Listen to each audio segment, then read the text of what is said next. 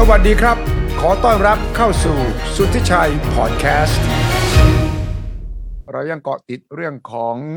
สถานการณ์ก่อนเลือกตั้ง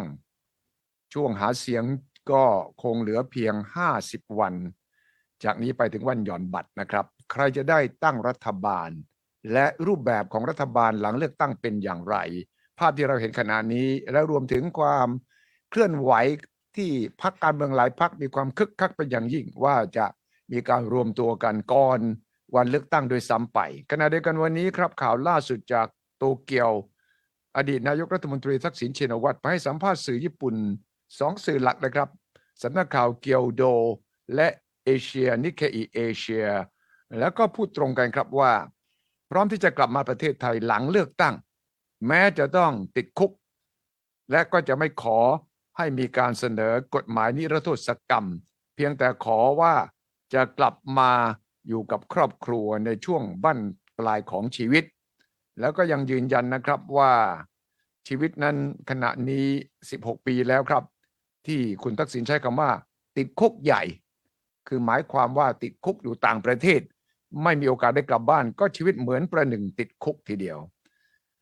ซึ่งคุณทักษิณพูดตอนหนึ่งว่าตอนเนี้ยผมได้ติดคุกมา16ปีในคุกใหญ่แล้วเพราะพวกเขาไม่ยอมให้ผมกลับบ้านพวกเขาต้องการให้ผมอยู่ห่างจากครอบครัวผมได้ลำบากมาพอแล้วแล้วถ้าผมจะต้องทนทุกข์อีกในคุกเล็กก็โอเคคุกเล็กคงหมายถึงคุกจริงนะครับคุณทักษิณบอกกับสื่อญี่ปุ่นว่ามันไม่ใช่ราคาที่ผมจะต้องจ่ายแต่ผมก็จะจ่ายเพราะว่าผมต้องการอยู่กับหลานผมควรจะใช้ชีวิตส่วนที่เหลือของชีวิตนั้นอยู่กับลูกและหลานของผมนี่คือสิ่งที่คุณทักษิณพูดแล้วก็ยังมั่นใจว่าพรรคเพื่อไทยคงจะได้ที่นั่งไม่ต่ำกว่า250ที่นั่งและคงสามารถเป็นแกนตั้งรัฐบาลได้วันนี้ผมได้ชวนอาจารย์สถิธร ธนานิธิโชตินะครับมาวิเคราะห์ดูสถานการณ์ของความเคลื่อนไหวล่าสุดเกี่ยวกับการฟอร์มรัฐบาลล่วงหน้าเช่นนี้มีความหมายอย่างไรบ้างสวัสดีครับอาจารย์สถิธรครับสวัสดีครับสวัสดีครับครับก็ล่าสุดที่คุณทักษิณพูดอย่างนี้จากญี่ปุ่นเนี่ยคิดว่ากำลังส่งสัญญาณอะไรบางอย่างหรือว่าจะกระตุ้นให้แฟนคลับนี่มาลงให้กับพรรคเพื่อไทยมากขึ้นหรือยังไงก็อาจจะมีส่วนด้วยนะครับแล้วก็อาจจะเพื่อทำให้สิ่งที่จริงๆคนก็วิจารณ์เยอะนะครับแล้วก็มีคนกังวลเยอะในพรรคเพื่อไทยเองหลายๆวันก่อนยังมีคนพูดถึงอยู่เลยว่าสิ่งที่น่ากลัวที่สุดของเพื่อไทยเนี่ยก็คือคำพูดของคุณทักษิณในแต่ละครั้งนี่แหละนั่นแหละนะครับแล้วก็โดยเฉพาะเรื่องกลับบ้านยิ่งพูดดูเหมือนจะยิ่งคะแนนลดอะไรทำนองเนี้ยครับแล้วแต่ถ้าเกิดรอบนี้พูดเรื่องกลับบ้านแต่ว่ากลับมาบนเงื่อนไขว่าเข้าสู่กระบวนการยุติธรรมตามปกติเช่นมาเข้ามารับโทษอะไรเงี้ยนะครับครับจะเป็นเชิงบวกมากขึ้นนะครับเพราะถ้ากลับบ้านมาแบบไม่ผิดเลยมันเหมือนมันเป็นบิ๊กดีลอะไรบางอย่างที่คนเขาคิดกันไปใหญ่ไปโตครับมันดูไม่เข้ากับฝ่ายเสรีนิยมในปัจจุบันที่เขาคิดกันใช่แต่ว่าคุณทักษิณยังมีคดีค้างอยู่หลายคดีเหมือนกันนะไม่ใช่เฉพาะคดีที่ตัดสินไปแล้วใช่ไหมใช่ครับก็คือคดีที่ตัดสินไปแล้วก็มารับโทษใช่ไหมครับส่วนคดีที่ยังไม่ได้ตัดสินก็ถือโอกาสให้มันเข้าสู่กระบวนการตามปกติไปครับฉะนั้นความเป็นไปได้ที่หลังเลือกตั้งแล้วพรรคเพื่อไทยกับพรรคพลังประชารัฐจะจับมือกันตั้งรัฐบาลและมีคนเข้าใจว่าจะมีดีลบิ๊กดีลเนี่ยมันเป็นไปได้แค่ไหนณจุดนี้หลังจากที่เห็นท่านบิ๊กป้อมเปิดประตูพูดคุยกับพรรคภูมิใจไทยที่มูลนิธิป่าร้อยป่า5จังหวัดอะไรเนี่ยนะอาจารย์มองว่าเขาเพียงแต่เป็นลีลาท่าทางหรือว่ามันมีเนื้อหาอะไรที่น่าจะเชื่อได้ว่ามันจับต้องได้คือต้องยอมรับว่าช่วงเนี้ยมันก่อนมารับสมัครด้วยซ้ำแล้วก็ก่อนถึงจะเลือกตั้งจะออกล่วงหน้าทั้ง2 เดือนเนี่ยก็แน่นอนไอ้เรื่องพวกนี้มันก็จะกลายเป็นเหมือนเป็นเกมเป็นเกมที่แต่ละฝ่ายก็จะพยายามวางหมากเพื่อบรรลุเป้าหมายของแต่ละพรรคนะครับครับอย่างวันนี้ผมคิดว่าอันนึงที่เป็นตัวกระตุ้นนะครับคือนอกเหนือ จากอะไรล่ะวิบากกรรมของพรรคภูมิใจไทยอืมคือที่เราเห็นภาพแรกเนี่ยเรารู้สึกว่าเอ้ยโหสงสัยวันนี้ภูมิใจไทยถูกเล่นงานหนักก็เลยไปขอพึ่งบารมีหลวงพ่อป้อมอะไรเงี้ยนะครับก็อาจจะคิดแบบนั้นแต่จริงๆเนี่ยมันก็คิดได้ในเรื่องอื่นด้วยนะครับโดยเฉพาะเวลาเราพูดถึงการจะจับมือกันร่วมรัฐบาลเนี่ยภาพแบบเนี้ยมันก็ส่งสัญญาณอะไรบางอย่างแล้วก็มันเป็นภาพที่ออกมาในช่วงที่ก่อนหน้านั้นไม่นานอ่ะไม่กี่วันนะครับคือเพื่อไทยก็พูดเรื่องตัวเลขแบบโอ้โหคนก็ตกตะลึงกันหมดอ่ะว่าจะแลนด์สไลด์310ที่นั่งอย่างเงี้ยใช่ใช่ใช่ไหมครับครับคือพอพูดถึงตัวเลขแบบ300ครับมีความว่าที่พรรคเพื่อไทยออกมาด้วยตัวเลข310เนี่ยเพื่อจะดึงให้คนเนี่ยลงมาให้พรรคเพื่อไทยอย่าลังเลอย่ารักพี่เสียดายน้องคำนี้เป็นคำหัวหน้าพรรคของเพื่อไทยเลยนะครับว่าคือก้าวไกลอ่ะผมตีความอย่างนั้นว่าถ้าคุณลังเลคุณจะลงให้เพื่อไทยดีหรือว่าก้าวไกลเดี๋ยวก็พรรคเพื่อไทยก็ไม่ได้คะแนนเต็มที่หรอกเอาอย่างนี้เลยเอามาที่เดียวเลยแล้วก็ไม่ต้องรักพี่เสียดายน้องแล้วตัวเลข310มันถึงโผล่มาอาจารย์ว่าไหมก็อันนั้นอ่ะคือยิงนกตัวที่หนึ่งนะครับยิงปืนแล้วได้นก1ตัวแน่นอนก็คือก้าวไกลกระทบทันทีใช่นะครับคือจากโหวตเชิงยุทธศาสตร์แบบว่าเขตอาจจะเพื่อไทยบัญชีรายชื่อไปก้าวไกลนะครับไม่พอละมันต้องยุทธศาสตร์แบบว่าเพื่อไทยทั้ง2 บัตรใช่นะครับอันนั้นนกตัวที่1โดนยิงไปเรียบร้อยนะครับส่วนนกตัวที่2เนี่ยก็คือนี่แหละคู่ที่เขาไปเจอกันเนี่ยแหละครับคู่นี้นะคู่พลังประชารัฐกับภูมิใจไทยเนี่ยครับคือยุทธศาสตร์ของพลังประชารัฐกับภูมิใจไทยเนี่ยคือเขาใช้ยุทธศาสตร์ว่าเขาอยู่กับขั้วไหนก็ได้ใช่เพื่อไทยเป็นเขาก็พร้อมร่วมพลเอกประยุทธ์กลับมาเขาก็ยินดีแล้วเวลามันไปหาเสียงในยุคสมัยของการเมืองแบบเนี้ยมันดูจะได้เปรียบเพราะว่าถ้าประชาชนหวังว่าอยากได้ตัวแทนเขตเลือกตั้งของตัวเองเนี่ยไปอยู่ในซีกระหว่างรัฐบาลกับฝ่ายค้านผมเชื่อว่าประชาชนคงอยากจะอยู่กับซีกรัฐบาลมากกว่าใช่แต่ก็นั้นที่เพื่อไทยกลัวตรงนี้ใช่เพราะนั้นพลังประชารัฐกับภูมิใจไทยก็เลยดูเหมือนว่ายุทธศาสตร์ที่วางมาตั้งแต่ต้นเนี่ยดูจะทำให้ได้เปรียบแล้วเพื่อไทยเองก็คงมีข้อมูลแหละว่าวันนี้คะแนนนิยมในแต่ละเขตเนี่ยที่แข่งกับพลังประชารัฐแข่งกับภูมิใจไทยอยู่เนี่ยจะโดนยุทธวิธียุทธศาสตร์เนี่ยก่อกวนอยู่พอสมควรใช่หลายพื้นที่อาจจะสูสีมากหลายพื้นที่อาจจะถูกเบียดแล้วผู้สมัครตัวเองตกไปด้วยซ้ำทำให้ไอ้ล่ะเป้าหมายแลนด์สไลด์ที่วันนี้อย่างคุณทักษิณเองก็พูดแค่250นะครับใช่คุณทักษิณพูดใช่คุณทักษิณเองก็พูดแค่250ไม่ได้พูดคือหมายความว่าถ้าไม่พูด310เนี่ยไอ้250กลัวว่าจะไม่ได้เพราะว่าพอคนรู้สึกว่าอ้าวภูมิใจไทยก็อาจจะได้ก็เป็นรัฐบาลแน่ๆพลังประชารัฐก็เป็นรัฐบาลแน่ๆในพื้นที่ที่มันสูสีต้องตัดสินใจเลือกระหว่างเพื่อไทยกับพลังประชารัฐหรือเพื่อไทยกับภูมิใจไทยเขาก็อาจจะบอกว่าเอาถ้างั้นเอารัฐบาลแน่ๆนี่ดีกว่าแล้ว2 พรรคนี้จริงๆก็เป็นมิตรกับเพื่อไทยด้วยใช่ใช่นะครับฉะนั้นเพื่อไทยก็จะต้องออกมาช่วงนี้ใครว่าเฮ้ยเราไม่ได้อยู่ข้างเดียวกันนะคุณโหวตให้เรา310แล้วกันได้ใช่ครับโหวตให้ใครก็ได้และพวกเดียวกันไม่ใช่นะครับใช่แล้วไอ้310มันก็มีความหมายว่าแปลว่าเขาขาดอีกแค่65หมายความว่าถ้าจะต้องข้ามขั้วไปหาพลังประชารัฐหรือภูมิใจไทยเนี่ยขอพรรคเดียวก็พอแล้วไม่ต้องมาทั้งคู่ก็ได้ใช่นะครับมันก็เป็นที่มาว่าอ้าวถ้าเกิดเพื่อไทยมาแบบนี้คู่นี้ที่เขาวางตัวว่าเป็นรัฐบาลแน่ๆเนี่ยมันก็อาจจะไปพูดได้ไม่เต็มปากเพราะมันอาจจะแค่พรรคใดพรรคหนึ่งอาจจะเป็นรัฐบาลใช่ไหมครับแต่ถ้าเกิดเรามีภาพของการมาคุยกันถูกปากถูกคอใช่ไหมครับดูเหมือนว่าเป็นแพ็คคู่ไปด้วยกันถ้าใครจะชวนร่วมรัฐบาลต้องไปด้วยกันทั้งคู่อะไรแบบเนี้ยมันก็อาจจะทำให้ยุทธศาสตร์ที่เขาพยายามจะบอกว่าเขาเป็นรัฐบาลแน่ๆเนี่ยมันยังเดินต่อไปได้ครับแต่ความเสี่ยงของเพื่อไทยถ้าจับมือกับพลังประชารัฐคือบิ๊กป้อมบอกว่าผมต้องเป็นนายกนะจับมือได้เป็นนายกนั้นเงื่อนไขสำคัญฝั่งโน้นก็คิดหนักเพราะว่าถ้าไม่จับมือตั้งรัฐบาลไม่ได้ก็ต้องเป็นฝ่ายค้านไปอีกไม่ตัด4 ปีสมมติอายุนี้ฉะนั้นมันก็ต้องกัดฟันที่จะยอมจับมือกับพลังประชารัฐแล้วก็เพื่ออาจจะยอมบิ๊กป้อมเป็นนายกเพราะว่าอย่างน้อยก็จะต้องได้เสียงจากสวจำนวนหนึ่งพอละที่จะตั้งรัฐบาลได้ไม่อยากเป็นฝ่ายค้านแล้วอีกเทอมหนึ่งอีกสมัยหนึ่งแล้วตรงนี้แหละ เป็นไปได้ไหมคิดหนักคิดคือยากคือถ้าคือถ้าเกิดแลนสไลด์ระดับแบบไม่ถึง250เช่นสัก220คือไม่ได้แลนสไลด์จริงครับนะครับแต่ว่าแลนสไลด์ในความหมายว่าอาจจะไปบวกกับพรรคฝ่ายค้านปัจจุบัน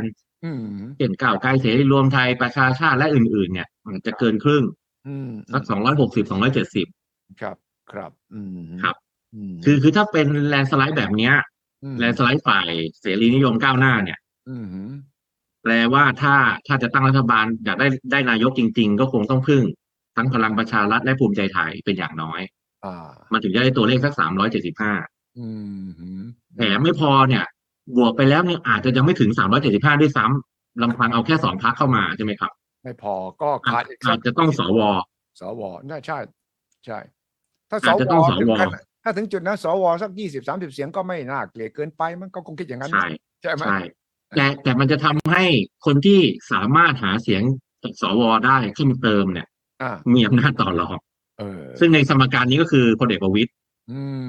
มันก็เป็นที่มาว่าอ้าวทำไมเพื่อไทยมาขนาดนี้ทำไมต้องมีชื่อพลเอกประวิตรเป็นนายกใช่ไหมครับใช่เพราะว่าท่านเป็นคนที่จะเป็นคนเติมเต็มตรงนี้เต็มจนมันบรรลุมิชชั่นได้เป็นรัฐบาลครับและสูตรนี้พูดกับพลเอกประยุทธ์รวมไทยสร้างชาติคงไม่รู้เรื่องถ้าเพื่อไทยคิดไม่เอาประวิตรเอาประยุทธ์ก็คงยากกว่าใช่ไม่หมายความว่าพลเอกประยุทธ์ใช่ไหมครับใช่พลเอกประยุทธ์ก็ถ้าพูดถึงเสียงสวนะพลเอกประยุทธ์ก็มีสิทธิ์เนี่ยจะได้ใช่ซึ่งเพื่อไทยต้องตั้งเงื่อนไขอย่างนั้นอยู่แล้วว่าไม่เอาพลเอกประยุทธ์แน่ๆนะครับเพราะว่าถ้าบอกว่ากับใครก็ได้เลยนี่ยิ่งไปกันใหญ่นะใหญ่ครับฉะนั้นที่คำถามน่าสนใจก็คือว่าแล้วทำไมกับก้าวไกลพรรคเพื่อไทยจึงมีปัญหาขนาดนี้ที่ถ้าจับกับเพื่อไทยกับก้าวไกล300 บวกสมมติว่าได้250บวกกับก็ได้300ละ2 พรรคเนี่ยผมว่ารวมกันน่าจะได้ใกล้300ก็ไปรวมอีก 2-3 พรรคเนี่ยก็น่าจะได้นะแล้วก็ทางเพื่อไทยก็ได้เป็นนายกด้วยไอ้นี่มันสูตรนี้ยากกว่าเหรอสูตรเนี้ยมันมีความยากตรงที่1ก็คือตัวเพื่อไทยเองอ่ะก็ต้องได้แลนด์สไลด์ระดับ250ก่อนใช่ซึ่งวันนี้ก็ยังไม่ง่ายนะครับคือวันนี้คือพูดเลยเถิดไปถึง310นะครับในขณะที่คุณทักษิณเองก็ปักหมุดไปแถว250เนี่ยแปลว่าตัวเลขในมือจริงๆมีไม่ถึงหรอกครับนะครับแล้วก็พอมาพูดถึงว่าถ้างั้นเรามาจับมือกันในกลุ่มฝ่ายค้านปัจจุบันก้าวไกลเสรีรวมไทยประชาชาติไปก่อนเนี่ยผมคิดว่าตัวเลขไปไกลสุดมันไปได้ถึงสักราวๆไม่เกิน280ยากตรงนี้ยากมันต้อง375-70ใช่ทีนี้มันขาดเกือบ100 เสียงเนี่ยแปลว่าก็ต้องทั้งพลังประชารัฐทั้งภูมิใจไทยและก็พรรคขนาดเล็กๆอื่นๆหรือบางคนอาจจะบอกว่าอาจจะต้องไปไกลถึงขั้นเอาประชาธิปัตย์มาด้วยซึ่งในหลายๆพรรคเนี่ยที่พูดชื่อมาตรงเนี้ยเขาก็มีเงื่อนไขเนี่ยคือเขาอาจจะไม่ได้พูดตรงๆว่าไม่ร่วมก้าวไกลนะแต่เขาไม่ร่วมกับพรรคที่แต่มาตรา112อะไรแบบเนี้ยใช่นะครับมันก็เลยดูเหมือนยากนะครับแล้วก็โดยธรรมชาติเนี่ยคือเพื่อไทยก้าวไกลเนี่ยเขาฐานเสียงเดียวกันคือแปลว่าตัวเลขมันจะแปรผกผันกันถ้าเพื่อไทยแลนด์สไลด์250เนี่ยแปลว่าก้าวไกลเนี่ยไม่น่าเกิน40เผลอๆไม่ถึง30ด้วยซ้ำฐานเสียงมันทับซ้อนมันซ้อนกันอยู่มันจะเป็นไปไม่ได้หรอกว่าเพื่อไทยมา300ก้าวไกลมาอีก50เลยแค่นั้นครับยากใช่เพราะนั้นมันก็เลยต้องเลือกวิถีทางไปทางข้ามขั้วไปทีนี้จะข้ามขั้วไปในระดับไหนที่ไม่กระทบกับแฟนคลับความรู้สึกของแฟนคลับตัวเองมากเกินไปเนี่ยก็ต้องเป็นขั้วที่เขากลางหน่อยหรือขั้วที่เขาบอกว่าคนโน้มเข้าหาฝ่ายประชาธิปไตยแล้วอะไรเงี้ยนะครับก้าวข้ามความขัดแย้งแล้วอะไรเงี้ยใช่ครับซึ่งก็สังเกตได้ว่าพรรคเพื่อไทยก็ไม่ค่อยจะวิจารณ์พลเอกประวิตรเท่าไหร่นะใช่ครับคือเราอาจจะเห็นว่ามีการวิพากษ์วิจารณ์ภูมิใจไทยหนักหน่วงบ้างโดยเฉพาะช่วงใกล้ปิดสมัยประชุมที่ผ่านมาโดยเฉพาะเรื่องเชิงนโยบายแล้วก็กระทบกระทั่งกันทั้งในเรื่องตัวบุคคลนะแต่ว่ากับ พลเอกประวิตรนี่รักมาก รักมากครับแต่ว่าถ้าเรามองอย่างนี้เนี่ยพรรคภูมิใจไทยกับเพื่อไทยจับมือกันเนี่ยไม่ง่ายเหมือนกันนะเพราะว่าผมว่าเงื่อนไขพรรคอันดับ1อันดับ2เนี่ยก็มีที่ทับซ้อนกันอยู่พอสมควรครับคือในสนามเนี่ยคู่นี้แข่งกันแน่เยอะด้วยโดยเฉพาะภาคอีสานนะครับหมายความว่าเขาจะท่าทีเนี่ยเขาจะไม่ประกาศหรอกว่าเราจะร่วมรัฐบาลกันเพราะว่ามันแข่งกันอยู่แต่ถามว่าโดยที่เราแบบอาจจะบอกว่าเอ้ยโดยประวัติศาสตร์ความเป็นมาของการเกิดขึ้นของภูมิใจไทยมันมีเรื่องราวใหญ่โตอยู่ครับโดยเฉพาะระหว่างคุณเนวินกับคุณทักษิณอะไรแบบนี้นะครับครับผมคิดว่าคำให้สัมภาษณ์ของคุณเนวินค่อนข้างจะชัดว่าอยากให้ก้าวข้ามอดีตนะใช่น่าใช่อยู่แล้วนะครับเพราะว่าวันนี้ภูมิใจไทยเนี่ยหัวหน้าพรรคชื่ออนุทินซึ่งไม่เคยมีปัญหากับคุณทักษิณหรือแม้แต่หรือถ้าไม่คือหลักทักษิณคุณทักษิณออกไปเพราะว่าท่านก็ไม่ได้เป็นผู้บริหารพรรคเพื่อไทยยิ่งไม่มีปัญหากันใหญ่อะไรแบบนี้นะครับใช่แต่ว่าถ้าเราดูข่าวที่เขากินข้าวกันก็คุยกันถึงกันที่ว่า4 พรรคแล้วกันแล้วก็รวมกันได้203 เสียง203มันจะตั้งรัฐบาลได้ยังไงรัฐบาลแล้วก็หวังพึ่งสวเยอะเลยถ้าอย่างนั้นครับคือถ้าพูดถึงเอาเฉพาะ4 พรรคใหญ่ในรัฐบาลปัจจุบันใช่ไหมครับพลังประชารัฐประชาธิปัตย์ภูมิใจไทยรวมไทยสร้างชาติเนี่ยนะครับจริงๆคุยกันแค่203 เสียงอาจจะน้อยไปนิดนึงแต่โอเคเอาแบบนั้นก็ได้แล้วก็อาจจะหมายถึงว่าบวกพรรคชาติไทยพัฒนาพรรคอื่นๆที่เป็นขนาดเล็กมาด้วยกันเนี่ยก็อาจจะได้สัก220ครับผมคิดว่าตัวเลขแบบประมาณนี้มีความหมายกับซีกรัฐบาลเพราะว่ามันอีกแค่สัก30เองก็ตั้งรัฐบาลได้ละเสียงข้างมากเนี่ยนะครับแล้วก็โดยเงื่อนไขรัฐธรรมนูญเนี่ยมันก็ชวนให้เขาใช้โอกาสเนี่ยของกติกาเนี่ยในการรอจนกว่าเขาจะสะสมเสียงให้ได้เสียงข้างมากคือ250แล้วค่อยโหวตได้นายกกันก็ได้นะครับครับคือวันนี้คนอาจจะพูดถึงว่าเขาตั้งรัฐบาลเสียงข้างน้อยแล้วค่อยไปหาช้อปปิ้งงูเห่าหลังจากที่ตั้งรัฐบาลได้แล้วผมคิดว่าไม่จำเป็นไม่จำเป็นเพราะว่ารัฐธรรมนูญไม่ได้กำหนดว่าการเลือกนายกเนี่ยต้องเสร็จเมื่อไหร่ใช่หมายความว่าเขาสามารถรอจนกว่าเขาจะสะสมเสียงข้างมากในสภาผู้แทนราษฎรให้ครบ250เป็นอย่างน้อยก่อนเขาถึงจะโหวตได้นายกกันครับแต่ว่าการต่อรองก่อนที่จะมีนายกเนี่ยมันจะเป็นช่วงสำคัญกว่าช่วงหลังจากที่ได้นายกแล้วถูกต้องมันก็คือซีกนี้แหละซีกที่ไม่เอาเพื่อไทยกับก้าวไกลสมมุตินะที่เหลือนี่เขาจับมือกันได้หมดใช่ครับก็จับมือกันให้ได้หมดถ้ายังไม่ครบก็ต้องนั่นแหละไปชวนดูซิว่ามีใครในเพื่อไทยก้าวไกลที่ทนไม่ไหวแล้วตั้งรัฐบาลไม่ได้สักทีครับต้องทนต้องยอมเสียสละย้ายขั้วเพื่อชาติอะไรแบบนี้นะครับในการเมืองไทยในอดีตก็มีแบบนี้อยู่บ่อยๆแล้วนี่ชื่อของพลเอกประยุทธ์นี่เตะออกมาจากสมการนั้นทุกอย่างที่เราพูดถึงเลยนะไม่มีคนพูดถึงว่าแล้วโอกาสที่จะกลับไปเป็นนายกเนี่ยมันหายไปโดยสิ้นเชิงแล้วหรืออย่างไรคือถ้าในมุมผม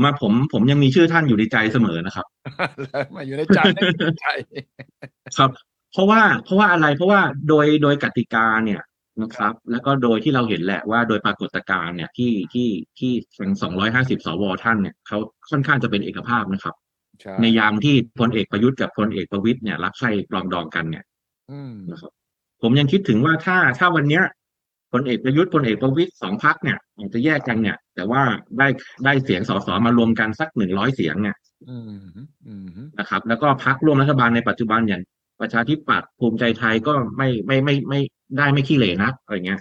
นะครับโอกาสที่ทั้ง4 พรรคจะกลับมารวมกันเป็นรัฐบาลแล้วก็เสนอให้พลเอกประยุทธ์เป็นนายกอีกสมัยก็ยังมีอยู่ครับแต่ว่าคนในประยุทธ์กับพลเอกประวิตร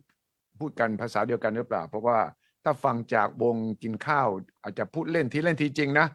ว่าเนี่ยระหว่างพรรคพลังประชารัฐกับภูมิใจไทยเนี่ยก็นายกอาจจะเป็นทั้งบิ๊กป้อมหรือคุณอนุทินมีเรากับหนูตู่ไม่มีอาจจะแซวเล่นกันก็ได้นะแต่ว่ามันก็เหมือนกับว่าแซวเล่นอาจจะเป็นจริงก็ได้ ก็คงต้องดูหลายวงประกอบกันนะครับเพราะว่า ทางภูมิใจไทยเองก็ไม่ได้มีภาพเฉพาะที่ไปคุยกับท่านพลเอกประวิตรก็ยังมีภาพที่ไปใช่คุยกับท่านนายกประยุทธ์ด้วยใช่ใช่ใช่นะครับมันก็มีทั้งสองภาพก็แปลว่าก็นี่แหละเขาพยายามจะโยนภาพอะไรต่างๆมาให้เราตีความไปต่างๆนานา ซึ่งจริงๆก็อาจจะไม่มีใครรู้อยู่ที่ผลเลือกตั้งจริงๆนะใช่ครับใช่ครับว่าแต่ละพรรคเอาอย่างนี้เลยสองพรรคนี้เลยพลังประชารัฐกับรวมไทยสร้างชาติใครได้มากกว่าตรงนี้แหละผมว่าเป็นหนึ่งในโจทย์ใหญ่เลยเพราะว่าในโจทย์ใช่ไหมว่าถ้าหากพรรคใดพรรคหนึ่งได้มากกว่าพอพูดถึงเรื่องนายกเนี่ยระหว่างสองปเนี่ยพรรคไหนมากกว่าก็จะมีความชอบธรรมมากกว่านี่อาจจะเป็นหนึ่งโจทย์ใช่ไหมครับใช่ใช่ครับเพราะวันนี้จริงๆเรื่องอื่นมันคุยกันไม่ได้เลยนะครับโดยเฉพาะชื่อนายกถ้าเราเราเอาแบบอะไรล่ะประเพณีปฏิบัติอะไรเป็นที่ตั้งคืออันดับหนึ่งเท่านั้นอะไรเงี้ยนะครับซึ่งเราเลิกประเพณีนี้ไปแล้วตั้งแต่ปี62ครับใช่คือไม่งั้นเราไม่ต้องเถียงกันว่าใครจะเป็นนายกคือมันต้องเป็นแคนดิเดตเพื่อไทยแน่ๆเพราะยังไงเพื่อไทยก็น่าจะมาที่หนึ่งในเรื่องของจำนวนสสไม่ว่าจะได้แลนสไลด์หรือไม่แลนสไลด์ใช่ไหมครับแต่วันนี้ทุกพรรคยังพูดถึงโอกาสของพรรคที่แคนดิเดตนายกของพรรคตัวเองเนี่ยถ้าเกิน25 เสียงเนี่ยทุกคนดูเหมือนมีลุ้นหมดมีเป็นการตั้งรัฐบาลได้หมดเลยใช่ใช่ใช่ครับใช่ครับแม้ว่ามันถูกยกเว้นอาจจะเป็นเพราะตามบทเฉพาะการด้วยว่าการเลือกนายกมันไม่ได้เลือกเฉพาะสสถูกต้องก็นะครับครับ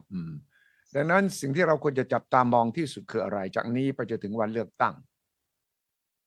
ผมคิดว่าก็ค่อยๆดูไปทีละช่วงเวลาช่วงอันหนึ่งที่ใกล้ที่สุดนะตอนนี้ก็คือวันสมัครรับเลือกตั้งวันสมัครครับคือการสมัครรับเลือกตั้งทั้งสองประเภทนะครับเขตบัญชีแล้วก็แคนดิเดตนายกเนี่ยโดยเฉพาะเขตเนี่ยมันก็จะเป็นตัวที่ทำให้เราพอคาดการตัวเลขได้ใช่วันนี้เราบอกพลเอกประยุทธ์พลเอกประวิตรสมมุติจะแข่งกันเรื่องความชอบธรรมเนี่ยต้องของตัวเนี่ยจะต้องได้เสียงมากกว่าใช่เช่นพลังประชารัฐถ้ามากกว่ารวมไทยสร้างชาติพลเอกประวิตรก็น่าจะมีภาษีดีกว่าที่จะได้เป็นนายกก่อนอะไรเงี้ยใช่ไหมครับเราอาจจะคาดการได้จากบรรดารายชื่อของผู้สมัครของทั้งสองพรรคนี่แหละครับนะครับว่าลงที่ไหนเป็นใครแล้วคู่แข่งคือใครโอกาสชนะขนาดไหนครับนะครับแต่ว่าชื่อสสเก่าที่มาย้ายจากพรรคไหนมาอยู่พรรคไหนก็ตามก็ไม่ได้แปลว่าจะได้ชนะเลือกตั้งเพราะทุกครั้งจะสังเกตว่าประมาณ 20-30% จะหายไปนะสสเก่าใช่ครับคืออันนี้อาจจะหายไปด้วยความจงใจของพรรคการเมืองเองด้วยโดยเฉพาะรอบนี้สังเกตจากการเปิดตัวผู้สมัครเราก็จะพบว่าหลายๆพื้นที่เลยเนี่ยมีการถ่ายเทแล้วโดยเฉพาะเพื่อตอบโจทย์การเมืองสมัยใหม่คนรุ่นใหม่อะไรเงี้ยนะครับเราสังเกตว่าโอเคถ้าดูชื่อเนี่ยดูหน้าตาเนี่ยใหม่แน่แต่ถ้าดูนามสกุลอาจจะเก่าใช่คือมันเป็นการถ่ายเลือดนะครับเป็นการถ่ายเลือดการจากเจเนเรชันหนึ่งไปสู่เจเนเรชันใหม่เพื่อก็อาจจะตอบโจทย์การเมืองอะไรบางอย่างเพื่อให้ดูภาพการเมืองมีความทันสมัยหน้าตาอะไรล่ะผู้สมัครดูเป็นคนรุ่นใหม่อะไรขึ้นมามีความหวังที่จะเปลี่ยนแปลงประเทศชาติอะไรกันว่าครับอันนั้นก็ส่วนหนึ่งที่ทำให้ในเรื่องการเลือกตั้งแต่ละครั้งเนี่ยมันทำให้หน้าตาของคนที่เข้ามาสู่สภาเนี่ยเปลี่ยนไปใช่นะครับแต่จริงๆคือ DNA ยังเหมือนเดิมเปลี่ยนเฉพาะหน้าตาบ้านใหญ่แล้วก็มีเจนใหม่เข้ามาซึ่งก็ไม่แน่ใจว่าฐานเสียงของคุณพ่อจะส่งต่อมาถึงลูกมากน้อยแค่ไหนอย่างไรครับก็วันนี้ก็คือพรรคต่างๆดูมั่นอกมั่นใจว่าฐานเสียงบ้านใหญ่เนี่ยน่าจะมีทำให้ตัวเองมีภาษีเหนือคู่แข่งแล้วก็ได้เปรียบนะครับก็ส่วนหนึ่งก็เป็นไปได้ครับคือถ้าเราคิดกันเชิงตัวเลขเนี่ยคือเอาง่ายๆเปรียบเทียบการเลือกตั้งปี54กับ62มันก็ค่อนข้างชัดสมัยปี54เนี่ยคนจะชนะการเลือกตั้งในแต่ละเขตเนี่ยต้องก็ได้คะแนนประมาณสัก 4-5 หมื่นใช่พอมาปี62เนี่ย 25,000-30,000ก็ชนะแล้วใช่ แล้วศักยภาพบ้านใหญ่ในแต่ละเขตเลือกตั้งเนี่ยเขาก็ประเมินว่าระดับ 25,000-30,000เขาทำได้แน่ทำได้ใช่เลยคือถ้าจะชนะก็คือต้องเจอกระแสแบบถล่มทลายโอ้โหคู่แข่งได้มา 40,000อะไรแบบเนี้ยมันจะเหนื่อยหน่อยเนี้ยใช่ไหมครับใช่ เขาก็เลยมีความหวังว่าอ่ะอย่างน้อยๆพลังบ้านใหญ่บวกกับพลังสนับสนุนจากพรรคการเมืองที่มีทรัพยากรทางการเมืองเยอะๆมีอะไรกระสุนมาเสริมหน่อยอะไรเงี้ยมันก็จะช่วยใช่ใช่เพิ่มโอกาสในการชนะแต่ครั้งนี้เป็นบัตร2 ใบมันก็เปลี่ยนปรากฏใช่ไหมใช่ใช่ครับใช่ครับคุณต้องได้3 แสนขึ้นไปละต่อ1 ที่นั่งใช่ครับใช่ครับคือ300,000เนี่ยมันคือตัวเลขค่าเฉลี่ยครับใช่ค่าเฉลี่ยอืมแต่เวลาเราไปดูคะแนนการชนะกันในเขตอ่ะเราจะเห็นตัวเลขแค่หลักหมื่นเท่านั้นเองนะครับใช่ครับไอ้350,000เนี่ยมันคือค่าเฉลี่ยที่จะได้ปาร์ตี้ลิสต์ซึ่งมันแค่100 คนในเขตเลือกตั้งมัน400 เขตนะครับแล้วก็เขตเลือกตั้งที่เป็น400 เขตเนี่ยแปลว่ากรอบจำนวนประชากรต่อสส1 คนในแต่ละเขตเลือกตั้งเนี่ยมันลดลงจากปี62ด้วยซ้ำเพราะตอนนั้น350ใช่เขตมันใหญ่กว่านี้วันนี้เขตเล็กลงยิ่งเป็นโอกาสที่บ้านใหญ่เขาชอบมากเลยเขตเล็กยิ่งคุมง่ายอะไรแบบเนี้ยต้องเลยบริหารได้ง่ายขึ้นนะครับครับใช่ครับติดตามโพลทั้งหลายแหล่เนี่ยมันส่งสัญญาณอะไรบ้างไหมเชื่อได้แค่ไหนแล้วก็มันบอกอะไรบ้างคือผมคิดว่าโพลอันหนึ่งที่ผมติดตามแล้วก็ค่อนข้างจะยอมรับอันหนึ่งก็คือนิด้าโพลนะครับนิด้านะครับเพียงแต่ว่านิด้าโพลเนี่ยเราอย่าไปตีความเกินเลยไอคะแนนนิยมต่อตัว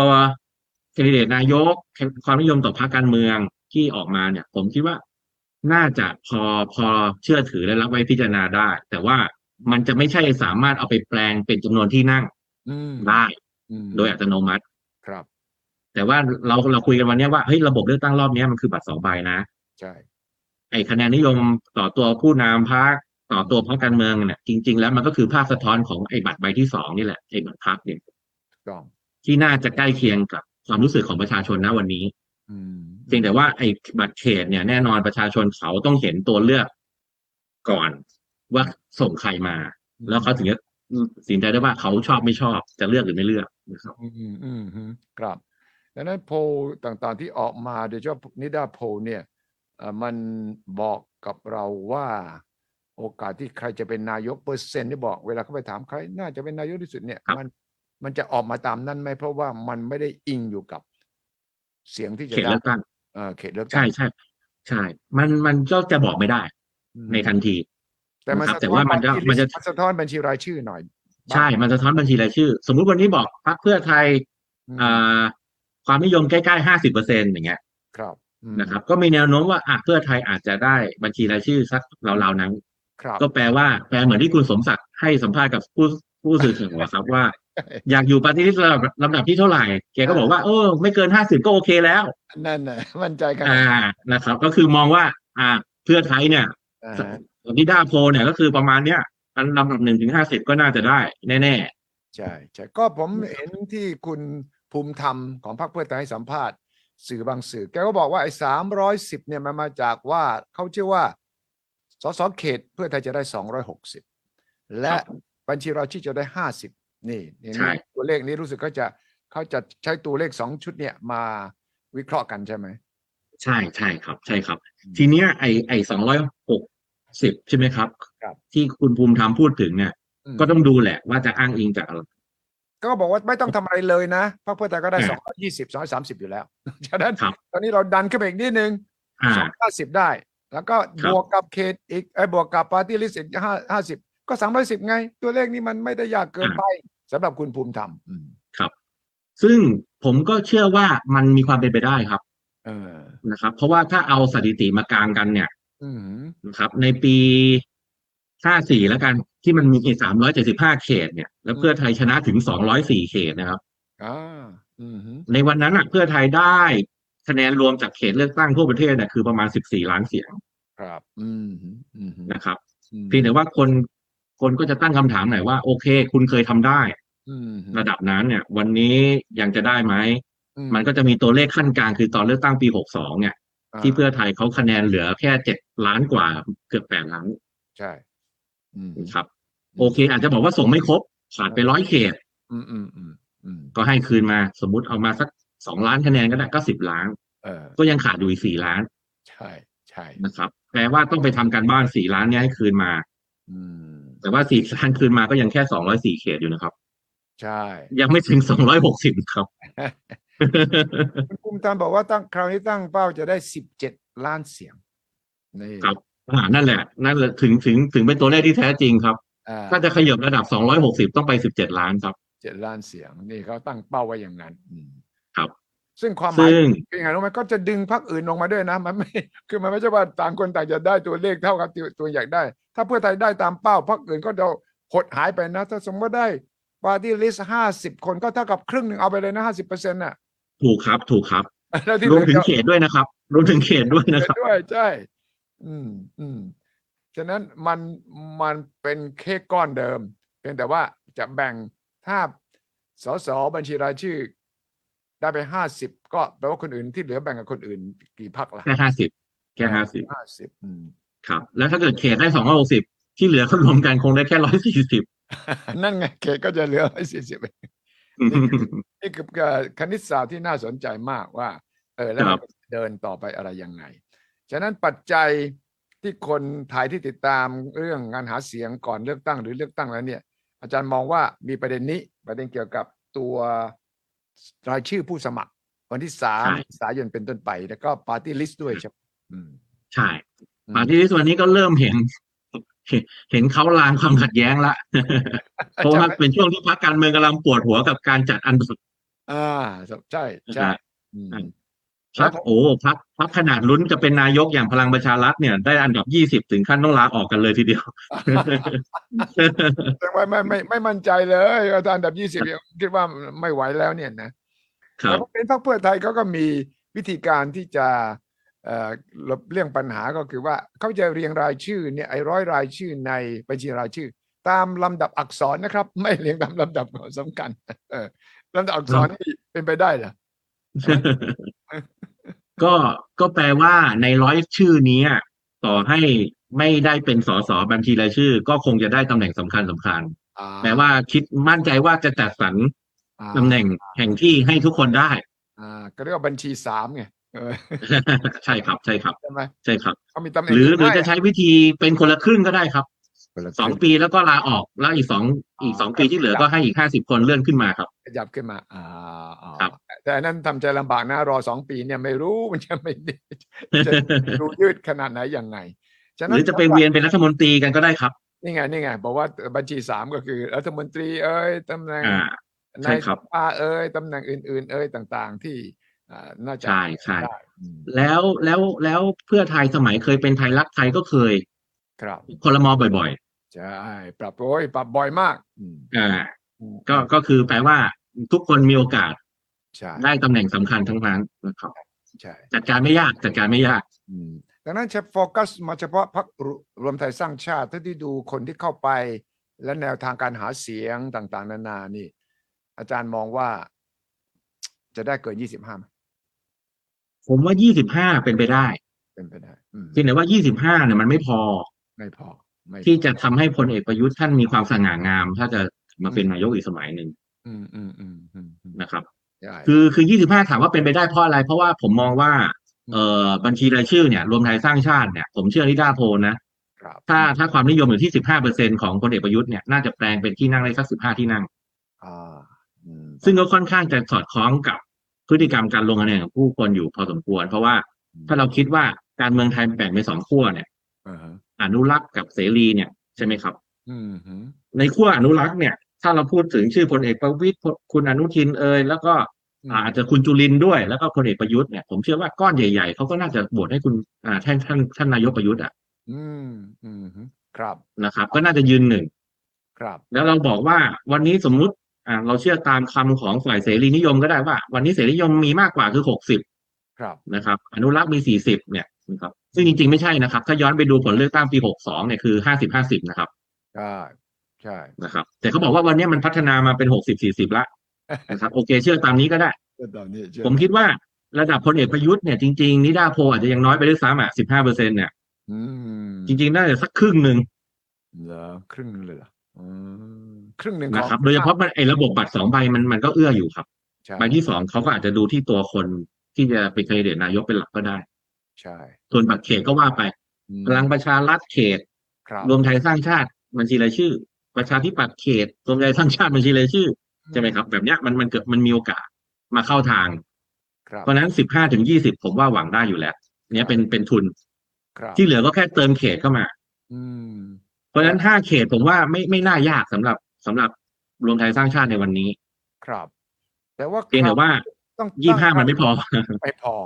เลือกตั้งคราวที่แล้วมันชัดเจนเลือกระหว่างเอาประยุทธ์ไม่เอาประยุทธ์ใช่ไหมใช่ครับคราวนี้มันไม่ใช่ขนาดนั้นนี่คราวนี้มันไม่ใช่แค่ว่าคุณเอาประยุทธ์หรือไม่เอาประยุทธ์เอาประยุทธ์ก็ต้องไปฟังของกลุ่มที่เป็นพรรคร่วมรัฐบาลถ้าไม่เอาประยุทธ์ก็ต้องมาฝั่งเพื่อไทยมันไม่ชัดขนาดนั้นดังนั้นการตัดสินใจมันจะอยู่ที่ไหนบ้างมันอาจจะตรงข้ามกันก็ได้ครับคือครั้งที่แล้วเนี่ยเลือกที่เราจะเอาคนที่เราอยากให้เป็นคือถ้าชอบพลเอกประยุทธ์เราก็จะต้องโหวตให้พลเอกประยุทธ์กันถ้าไม่ชอบฝ่ายตรงข้ามเราก็ต้องโหวต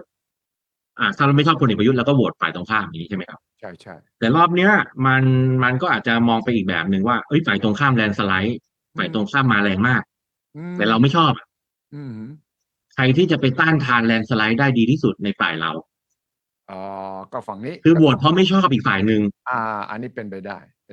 นะครับแล้วในบรรดาคนที่พอรับได้เนี่ยก็มีตัวเลือกอยู่แค่นี้เราก็เปรียบเทียบกันในวงของเราเอง4-5 คนเนี่ยชื่อนี้เด่นสุดผมไม่ชอบที่จะฟังทักษิณพูดง่ายๆนะอันนี้ก็จะกลับมาอีกแล้วไอ้ที่บอกจะกลับมานี่อาจจะยิ่งทำให้ฝั่งต่อต้านนี่ไปรวมพลังอยู่ฝั่งหนึ่งนะถูกครับถูกครับแต่ว่าถ้าผม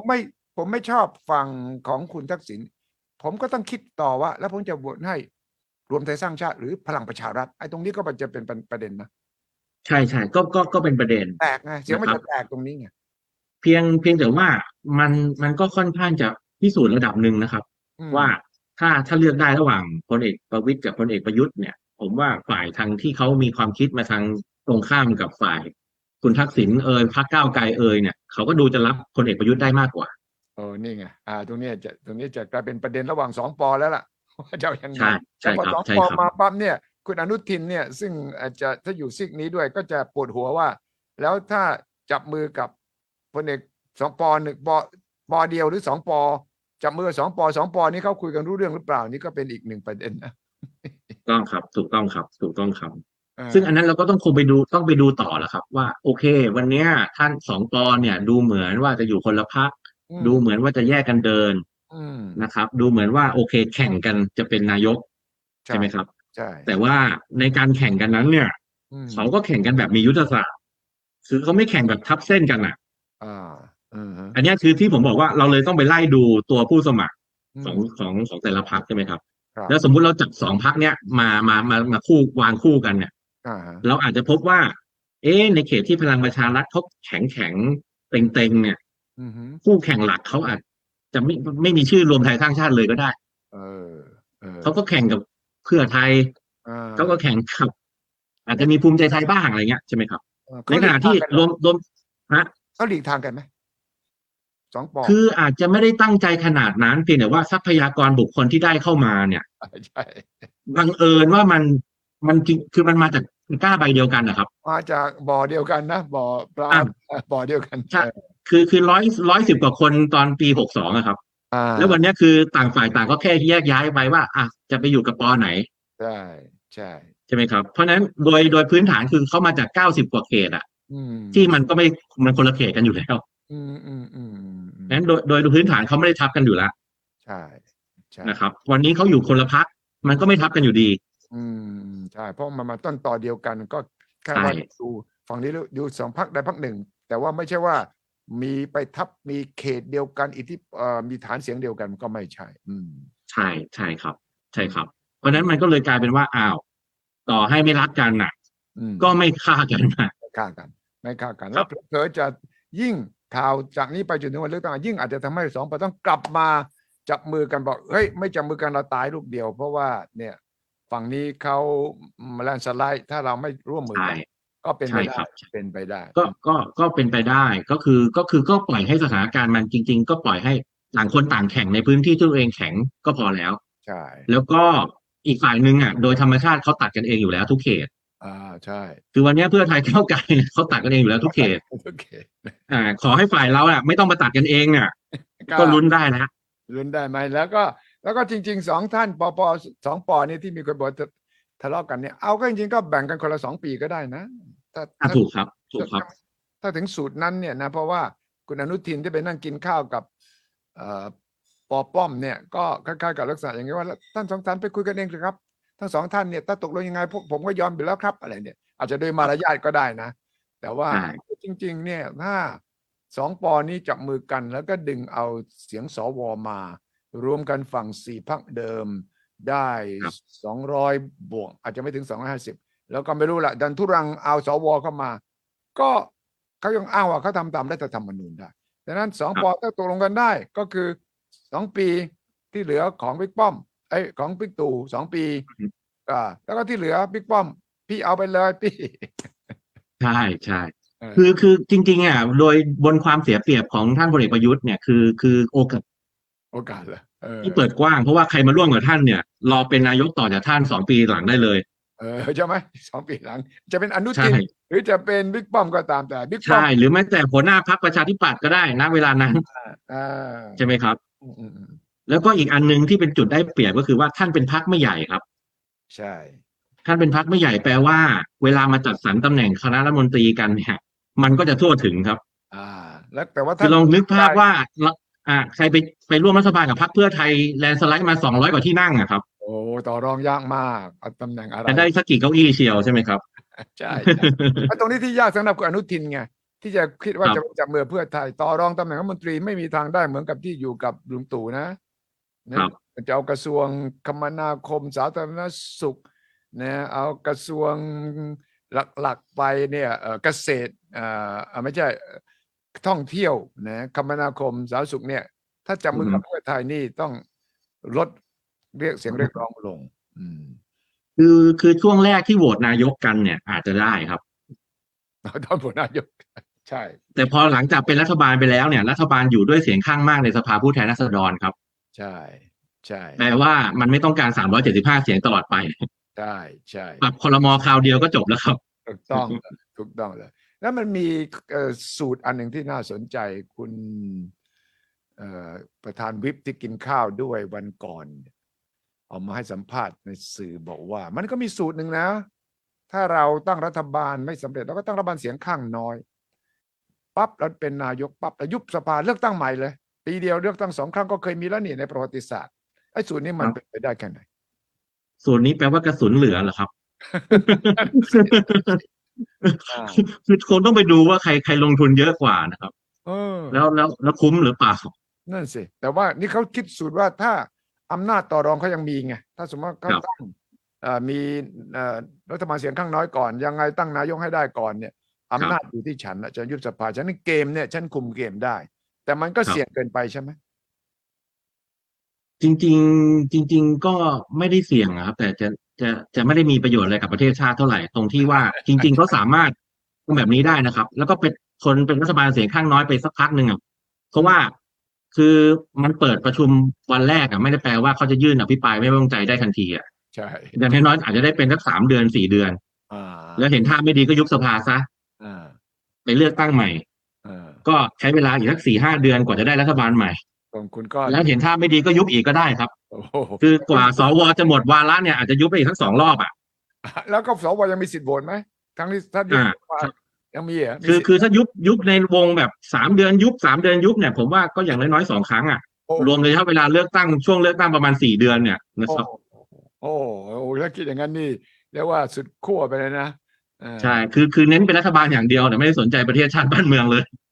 ซึ่งทางเพื่อไทยก็พูดทำนองว่าถ้าฝั่งเข้าได้200รวมกัน250กับฝ่ายค้านเนี่ยรัฐบาลใครจะตั้งมาก็เดินหน้าไม่ได้เพราะว่าคุณต้องการเสียงเกินครึ่งงบประมาณคุณก็ต้องผ่านฉะนั้นเราก็จะไม่โหวตให้คุณก็ตั้งรัฐบาลไม่ได้ให้มันรู้กันไปต่างคนต่างเดดล็อกละคราวนี้มันก็เกิดภาพนั้นได้ใช่ไหมเป็นไม่ได้ครับเป็นไม่ได้ครับเพราะนั้นผมก็เลยยังไม่ค่อยเชื่อว่าไอ้ซีนาริโอประเภทแบบตั้งรัฐบาลเสียงข้างน้อยไปก่อนอะไรเงี้ยแล้วดันทุลังไปอยู่ไม่ได้ก็ยุบอะไรเงี้ยมันไม่น่าจะเกิดได้มันเพราะว่ามันมีออปชันที่ดีกว่าก็คือยังไม่ต้องโหวตนายกแล้วก็เป็นรัฐบาลรักษาการแบบนี้ไป นะครับถ้าฝ่ายค้านใจแข็งรอได้ก็รอกันไปเพราะว่ายังไงก็มีรัฐบาลที่นายกยังชื่อประยุทธ์อยู่ปฏิบัติหน้าที่ไปเรื่อยๆอยู่แล้วรัฐธรรมนูญไม่ได้กำหนดกรอบเวลาเลยเหรอรักษาการไปเรื่อยๆเลยเหรอใช่ครับแล้วรักษาการไปเรื่อยๆเนี่ยปีงบประมาณจะถึงตุลาเนี่ยเอาใช้งบที่ไหนมาก็ปกติประเทศไทยเวลางบประมาณถ้ายังไม่ผ่านก็เขาก็จะใช้ตุ๊กตาเก่าคืองบประมาณแบบปีที่แล้วไปพังก่อนใช่นะครับคือมันจะไม่เป็นชัตดาวน์แบบอเมริกาไม่ใช่นะประเทศไทยเป็นระบบไม่ชัตดาวน์ไม่ชัตดาวน์คือใช้นะครับก็คือหน่วยงานราชการต่างๆก็ใช้งบตามที่เคยขอไว้เมื่อปีงบประมาณที่แล้วไปพลางก่อนฉะนั้นก็ยังมีเงินเดือนจ่ายว่างั้นเถอะมีเงินเดือนจ่ายใช่ครับแต่ว่ามันจะไม่มีงบพัฒนาไม่มีงบใหม่ๆงบเก่าๆที่เคยทำไว้เป็นโครงการต่อเนื่องอะไรเงี้ยก็เดินหน้าไปได้ก็ยืนกันไปกฎหมายอื่นก็ไม่ต้องคาดว่าจะผ่านถ้าเป็นกฎหมายที่ผ่านสภาล่างนี่ไม่ต้องพูดเลยไม่ผ่านแน่ก็ยืนกันไปใช่ครับแล้วก็จริงๆในเรื่องถ้าเกิดพูดถึงสภาก็จริงๆก็ในหลายๆเรื่องนะครับเราก็เขียนไว้ว่าในระหว่างที่ไม่มีสภาผู้แทนราษฎรเนี่ยผู้ที่สภาก็ทำได้ครับแต่ว่าเพียงแต่ว่าโอเคถ้าเราไปซีนาริโอว่ารับรองผลเลือกตั้งแล้วมันก็มี2 สภาใช่มันมี2 สภาผ่านกฎหมายก็จริงๆผ่านได้ครับแต่ว่าแล้วไม่ผ่านก็ไม่เป็นไรด้วยเพราะรัฐบาลยังก็ไม่ต้องเสนอไปให้เสียหน้ายื้อกันไปนั่นเป็นฉากทัศน์ที่น่าเศร้าครับน่าเศร้าแล้วก็จะเป็นจากการเมืองที่ผู้คนจะต้องเบื่อหน่ายเป็นอย่างยิ่งฉะนั้นอย่างนั้นต่อไปนะครับเหลือประมาณ50 วันนี่ก็ยังมีอะไรที่อาจจะเกิดขึ้นได้กระแสนาทีสุดท้ายก็จะเกิดขึ้นได้เช่นเดียวกันใช่แล้วก็จุดเปลี่ยนต่างๆในช่วงหาเสียงกันนะครับเราก็เห็นบทเรียนมาพอสมควรว่าโดยเฉพาะถ้าเทียบกับปี62นะครับผมว่าเวทีดีเบตประชันวิสัยทัศน์เนี่ยก็เป็นตัวหนึ่งดูเดือดใช่ก็น่าสนใจว่าพลเอกประยุทธ์จะร่วมเวทีกับใครบ้าง ในฐานะแคนดิเดตนายกนั่นแหละถ้าดูแล้วคงไม่ยอมแต่ว่าไม่แน่นะมันอยู่ที่ว่าโพลของในพรรคเองสะท้อนว่าอะไรดีอะไรไม่ดีสำหรับตัวท่านเองฉะนั้นต้องคอยดูครับมีเรื่องราวอีกเดือนเศษที่ยังต้องติดตามอย่างใกล้ชิดกันนะครับคืนนี้ขอบคุณอาจารย์สติธรมากครับสวัสดีครับครับสวัสดีครับสนับสนุนโดยบริษัทกาแฟดำจำกัดสามารถติดตามสุทธิชัยพอดแคสต์ได้ทุกช่องทางทั้งระบบ iOS และ Android สุทธิชัย Podcast Anywhere Anytime Any Device